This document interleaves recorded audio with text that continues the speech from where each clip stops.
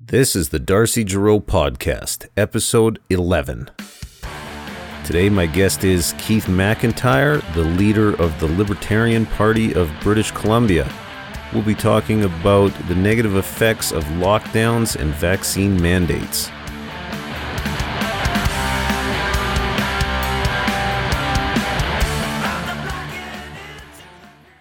Mr. Keith MacIntyre, welcome to the Darcy Giroux Podcast. How are you doing, sir? I'm doing pretty fantastic, thank you. Well, thanks a lot for coming on. Why don't you tell the listeners a bit about yourself and what you do? Sure. I'm currently the leader of the BC Libertarian Party. Just had my 1-year anniversary. We had our AGM last weekend, or the weekend before last weekend, and we have a mandatory leadership review. So Sandra and I received 96% approval. So here we go, continuing on, leading up to the 2024 provincial election, and of course any by-elections that come along the way.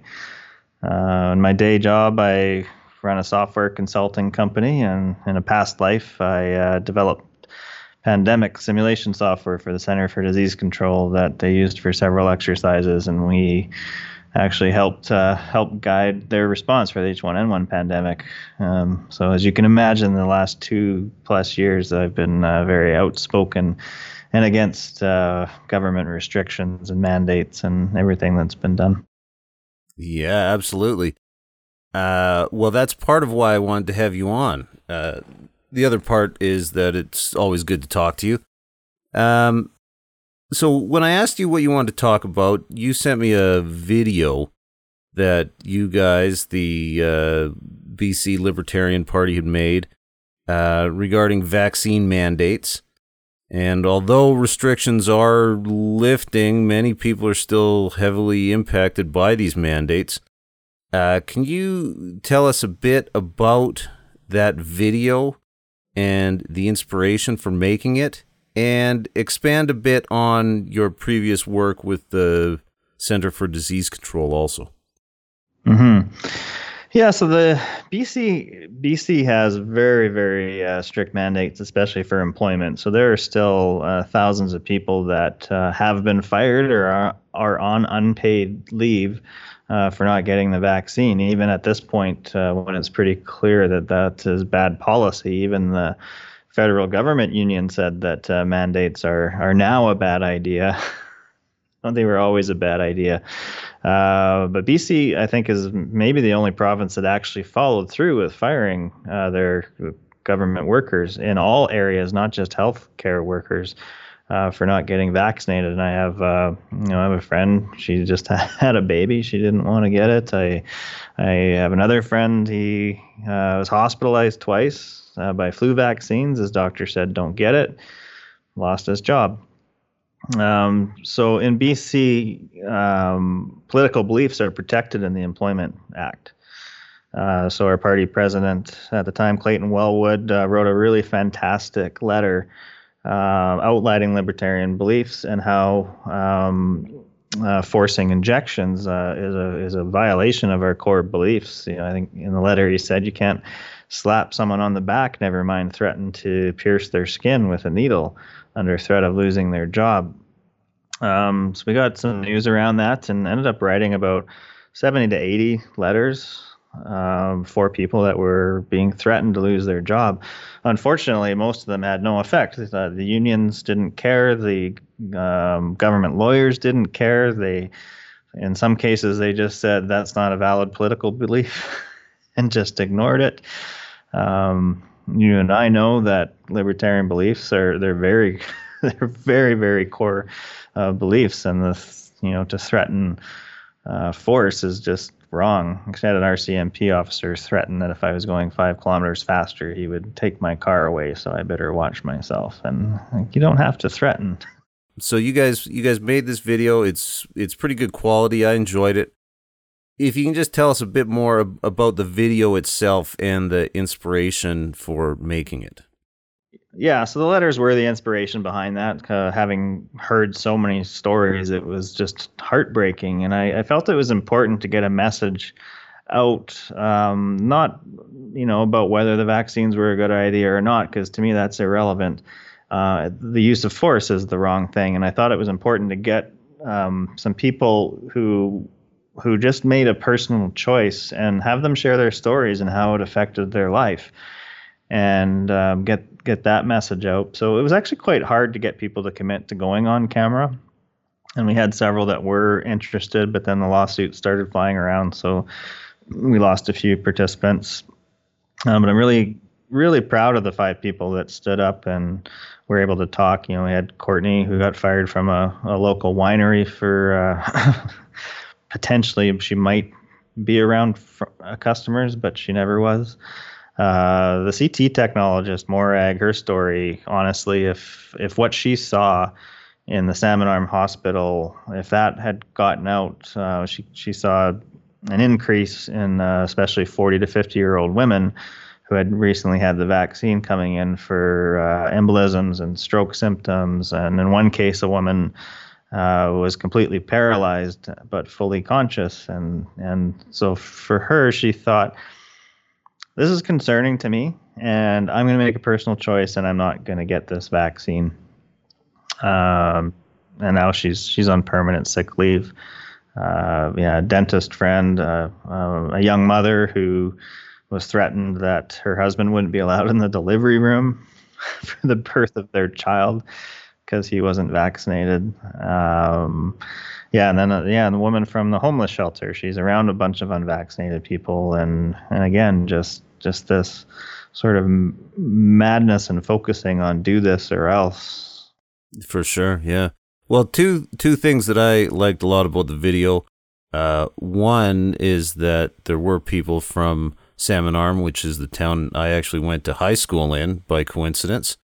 And number 2, I appreciated your shirt that said "Privatize Everything," which gives me the opportunity to plug my episode 9 with Walter Block, where we talk about privatizing the roads and highways. So listeners can go back and listen to that one. There were times during the lockdowns where there were protests organized by medical workers who were against these mandates. And I knew nurses who were in attendance, and the mainstream media reported that these were just anti-vaccine crazies who were harassing hospital staff. Can you tell us about the failure of the media, particularly in BC, to get these stories correct? Yeah, absolutely. I'm going to do a quick plug too. I'll send you a link where you can buy that shirt. It was a custom designed by a friend. Okay, perfect. Love it. It's a great shirt. It's a great shirt. The media has been frustrating throughout this, and again, it very much. Our media has been decimated over the last few decades to the point of where it's just clickbait, and how fast can they get the article out so they get enough clicks for their advertisers, and a propaganda machine. And I've talked to the media and I said, you're just all blatantly printing the same government press release without any challenge. And they say, well, what are we supposed to do? Like, how about your job? How about, when Horgan first announced the vaccine passport for restaurants, he lied 6 times in the press conference, like blatant and utter outright lies, but the media just continues to print them. And so I've been working with some of them. They're all frustrating in their own way, but we have a unique situation in the Okanagan with a media outlet called Castanet. And so they've never had any of the government funding, and they're about as independent perhaps as you possibly could get in BC. They've printed some bad stuff too. Like, I remember when they suddenly were starting to say people were taking veterinary medicine, and I said, why are you printing that? And they said, well, that's what it is. I'm like, yeah, but did you know all these other things? Like, it's used in hundreds of millions of people for other things, Nobel Prize. No, I didn't know that. So why did you print that? Like, what is the mechanism where all these articles are getting disseminated? And obviously it's the Canadian Press and the Associated Press, and they get paid to disseminate these articles. So I just encourage them to take some time and to think. The hospital protest, it's funny. They'll look for one little incident to discredit the whole thing. It was entirely peaceful. There was a media report that someone spit on somebody, which didn't happen. That they were blocking entrances, which also didn't happen. And it's, I lost a few friends over that one because I supported it. And what's interesting is people didn't understand it. If you're on the periphery and you see in the news there's a bunch of people protesting at a hospital, and like there was a sign that was up, and a friend of mine challenged it because he's like, well, nurses went from heroes to zeros. And one of his nurse friends was very upset. And they're like, oh, those protesters are calling us zeros. And I'm like, no, that's not what's happening. That's a nurse holding up that sign who is about to lose her job, who now feels like a zero. But the media isn't going to get that message out. That was a very effective protest. I was protesting outside of Castanet one day. I never imagined I'd be on the back of a truck yelling at a media outlet. But I'm really quite a quiet guy. This is the world we live in, and I ended up being able to go in for an interview because that was the day that Bonnie Henry extended the vaccine passport till the end of June. Thankfully, they removed it a while ago, so I've been able to enjoy. Well, there were places I could go, but I went in and they actually published a video of me. In the front half of the video, the Kelowna Chamber of Commerce director was saying, "Well, thank you, Bonnie Henry, for giving us advance notice, and we sure hope by July that we'll be able to open and run our restaurants properly." And they published me in the last half of the video saying that businesses need to band together and revolt and stop checking these passports because that's the only way this is going to stop. And then the government doesn't get to tell you how to run your business. Mm-hmm. So a little bit of a contrast. Tell us about the protest at the Osoyoos border crossing and the time you spoke there. Yeah, well, there was trucker convoys going all across the Okanagan every Saturday, like across most of the country, leading up to the Ottawa event. I actually ended up having a very bad cold during most of that, so I didn't go to many of them, but I did go to the big one in Osoyoos after the Emergency Act had been passed. And it was a beautiful day. It was about 1,500 people there. There was families. It was a festive atmosphere. It was just people finally feeling comfortable to go somewhere and meet and discuss freedom and to say that they're frustrated. And I ended up speaking in front of about 1,500 to 2,000 people, and I've spoken at other freedom rallies before too, but because they've been going on for so long, and again the media spun them in a certain way, some people were uncomfortable going there. So to meet people that hadn't been involved in the freedom movement and are finally hit that point of frustration and felt comfortable going out and speaking their mind, it was really quite inspiring. And the police were there. We didn't block the border. I talked to them and asked if I was going to get arrested because technically it was illegal to protest at a border at that point in time. And they're like, "No, you guys are great. It's a festive atmosphere down here. We're having a good time." So it's kind of interesting how the media is spinning these protests as racist and misogynist and all these different things, but it really was quite a great event. I actually ran into a fired healthcare worker at A&W after a Sikh gentleman who had worked on a COVID ward, had COVID, and had been fired and hadn't worked in several months. And he asked me actually about the race thing, and he said, like, why is it mostly white people at these protests? And I'm like, I don't know. You tell me. Like Okanagan, it is actually just a very high percentage of white people, but there was, it certainly wasn't a racist protest.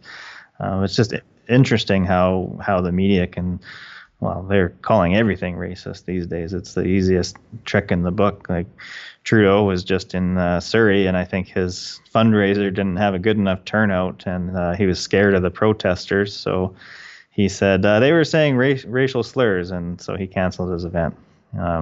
It's just becomes very easy for them to call everything racist. Yeah, well, it does, and that's too bad. I think I have a theory on Bonnie Henry that I'll share with you. I actually think you have to give Bonnie Henry some credit because she has a very sophisticated hustle going here. And I'll give you an example. During the very worst part of the pandemic, when every other doctor and nurse and healthcare professional was risking life and limb and bodies were just stacking up in the streets because of COVID, she spent her time writing a book about how great she is, and now she's worth millions and she's a household name. I guess as a libertarian, I imagine you really have to respect her ability to seize an opportunity like that.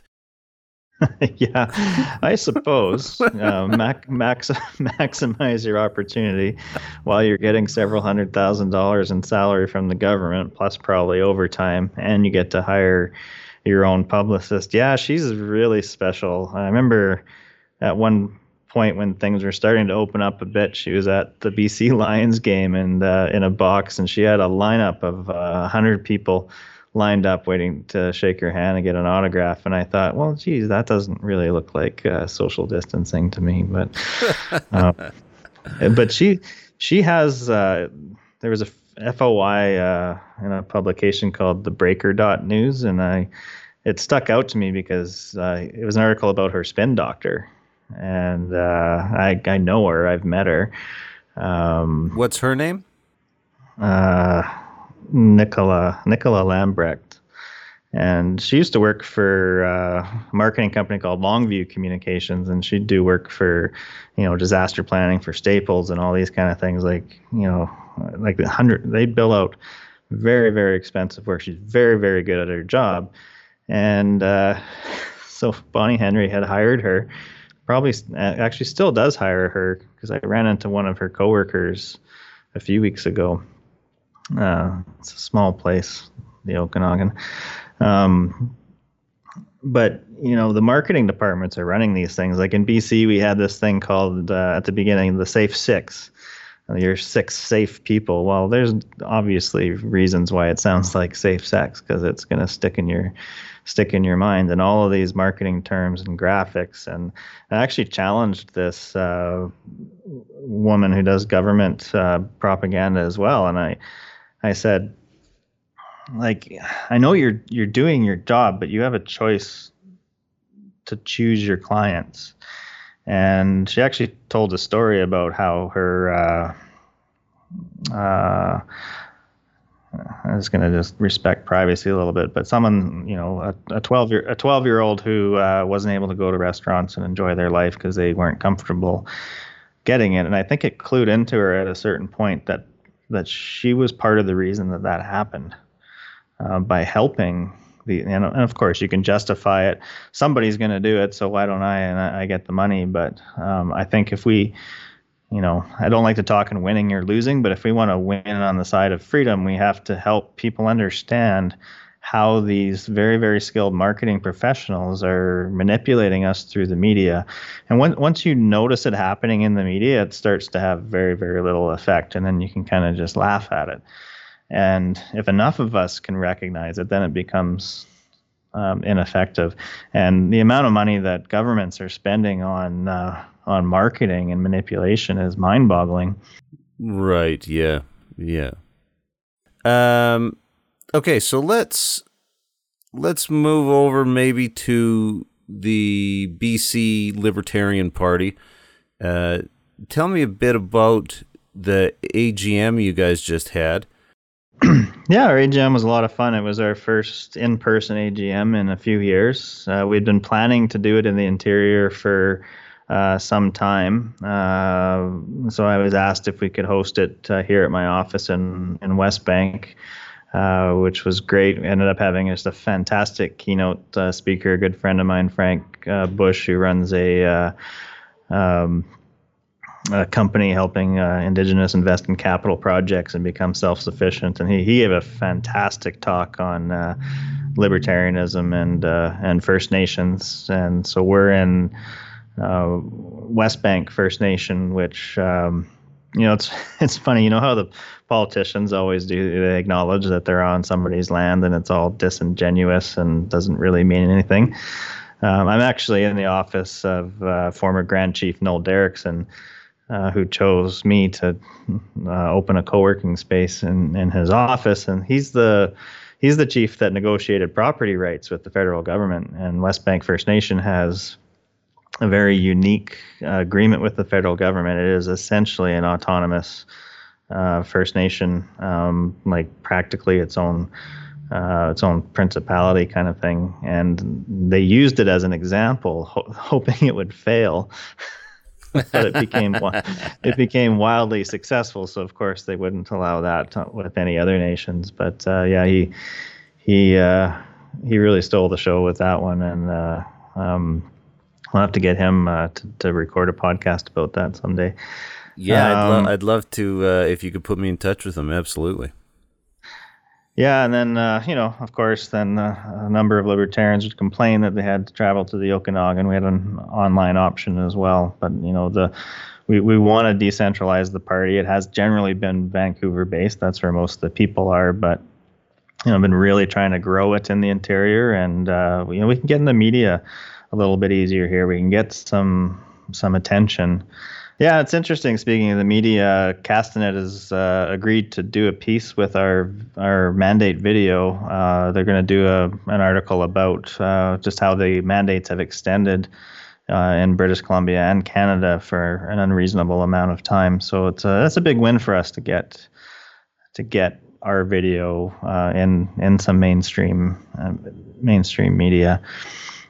And it's funny with the mandates. I get people all the time saying, well, everything's over. What are you guys protesting about? And, I still know dozens of people that can't get jobs and aren't allowed to get jobs. I'm not allowed to get on an airplane. My son turned 19 last month, and I can't go to Ontario and buy him a beer and give him a hug. And I've been hammering on my MP about this for months. I actually got him angry enough to reply to me on Facebook Messenger one time. And he's like, well, do you want politicians making decisions or health officials? I'm like, I want you to question it.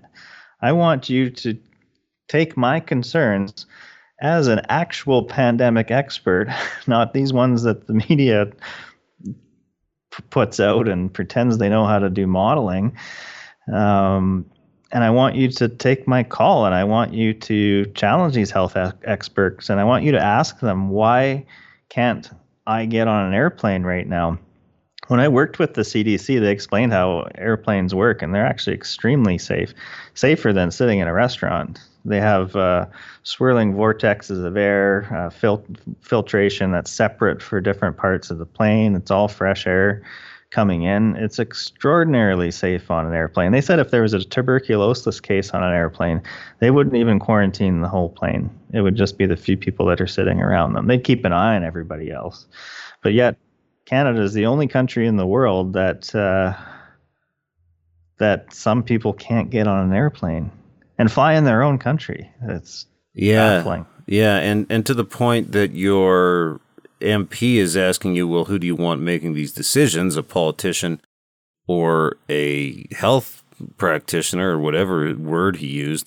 Why not individuals calculating risk for themselves and organizations calculating risk for themselves and making these decisions?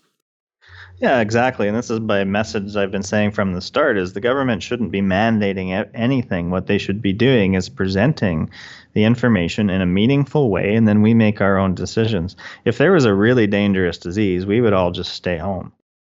Yeah, for sure. If it was as bad as they wanted to tell us, you wouldn't have to force people to get the vaccines. They would be clamoring to get them. which they were anyway. They never had to force it. And yeah, like I had a healthy fear of this at the start with my experience because I know what can go wrong with certain um, certain presentations of diseases. And with the incompetence of government, I thought, boy, if they don't know what they're doing, this could turn real bad real fast. But then after a while, you start, well, there should be mountains of bodies in third world countries, and there aren't. So probably we're pretty safe. But yeah, again, it's the arrogance of government that thinks they know more about me and more about my business than I do. And yeah, some people are going to be unsafe, but there's so much complexity in the world. We don't know if we actually made things worse by trying to lock things down. I think we did. Well, there's no evidence that exists that says the lockdowns and the mandates it made things better. That evidence just doesn't exist. No, and in all the exercises we did with the CDC, like locking down the country was never in the conversation, unless it was something completely and utterly unknown. This was pretty well known from the beginning what was going on. So yeah, it's been very frustrating being me throughout this. And I'm seeing evidence that the lockdowns and restrictions have done direct harm.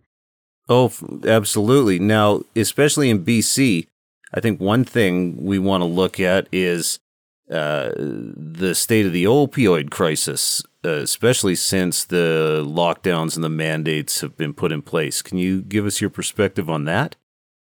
Yeah, it's gone up. I don't have the numbers specifically. Actually, that's another frustrating thing I find with the government too. They announce the number of overdose deaths in one lump number every month or every week or every day, whatever it is, but they don't separate that. Is it a 45-year-old man who got addicted to opioids because his doctor overprescribed and he's shooting up in the basement while his family's upstairs watching a movie? Is it a recreational drug user who thinks they're having the amount of drugs that they're comfortable with, but it's laced with fentanyl and they die because the supply chain is messed up? I'm not a drug user, but if somebody wants to use it, they should be able to, but they're not. There was one party in Surrey, I think about 8 people died from a bad batch of cocaine, but that gets lumped in with overdose deaths. People hear overdose deaths and they think, oh, well, it's the junkies on the street, but that's certainly not the full story. I had an employee that I briefly hired that turned out to have a crack addiction, and he died about a month later. A young guy who the system refused to help because he wasn't bad enough. And this has been getting worse and worse in BC long before any of this. But I was looking at some stats, and in the video I say in 2021, 5,700 more people in BC died than in 2019. That's 15%. That's 15 people every single day dying that weren't dying in 2019. So what is that? Well, one side of the fence will say that's all vaccine injuries. Well, some of that is, but it's also people afraid to go see their doctor. It's people not getting cancers detected. It's people not, obesity, alcoholism. I think our alcohol consumption went up something like 12 or 15% in BC over the last 2 years. So all these unhealthy, just isolation and not interacting. I have been lucky with this co-working space. I mean, it was horrible when I opened it in March 2020. It's actually horrific. But I also am lucky to meet people who I'm the first person that they shake hands with in months and sometimes years. The first networking event that they've been to, and it's really quite sad seeing them have to snap out of it and remember how to interact with human beings again, and can't even imagine what that's doing to people. But after that video, I went to go verify those numbers, and they were correct. But January, February of 2022 compared to 2019, 25% more deaths. That is concerning. That's not a virus. That's decimation of our society, decimation of our healthcare system. Mm-hmm. Yeah, absolutely. Well, I know myself personally, That's why I had to start a podcast, because to try and curb my alcohol intake. Yeah. You asked about the AGM a bit, and we actually I'll send you the new Constitution amendments that we passed, and one of them was quite controversial. So we did actually put a separatist statement into our Constitution, which then caused a 3-hour conversation with a libertarian and me, who said he can't be involved with the party if we're going to force you to believe in separating. Although, personally, I can see that libertarian beliefs you should be separating from the state at every opportunity that you can. But then I can also see his point of we shouldn't be forcing separation on our members necessarily either. So it actually ended up in a really long and interesting conversation, and I can certainly see both sides of it. I encouraged him to join the Constitution Committee, and we can have some discussion around it. Sure. Can you tell us what the statement says? Like, do you know what it is off by heart, or? I do not. Okay. I am bylaws and Constitution are not my favorite parts of being part of a political party. No, I hear you. But they were well thought out, and and we did vote on them and pass them. But after having this conversation with this one member, I could see his point. I can see the point of having it in there. So then, as a leader, I'm thinking, well, was I supportive of it? Because I'm very much in favor of separating from the Federation of Canada. Because I'm not a patriot. I don't identify with patriotism. I think it can be quite damaging. I think it can be misused by the state to get us whipped into a fervor of I am Canadian, and then we do silly things that we don't want to do. Interesting story. My great, I might have maybe one more great grandfather from Iceland. He actually got run out of Iceland by the King of Denmark because he was writing articles about patriotism causing damage to the citizens of Iceland. Oh, that's interesting. And he actually escaped to Alaska and was negotiating with Ulysses S. Grant to have Iceland essentially move to Alaska. He actually was almost successful in that negotiation, but they ended up mostly settling around Gimli, Manitoba. Wow. So I guess I have a long history of anti-government sentiments. Well, that's good. Okay, well that's I'm glad you do have that anti-government sentiment. That's exactly what we need in the leader of the BC Libertarian Party. I want to thank you, Keith, for coming on. But first, can you give the listeners, tell them where to support you and follow you?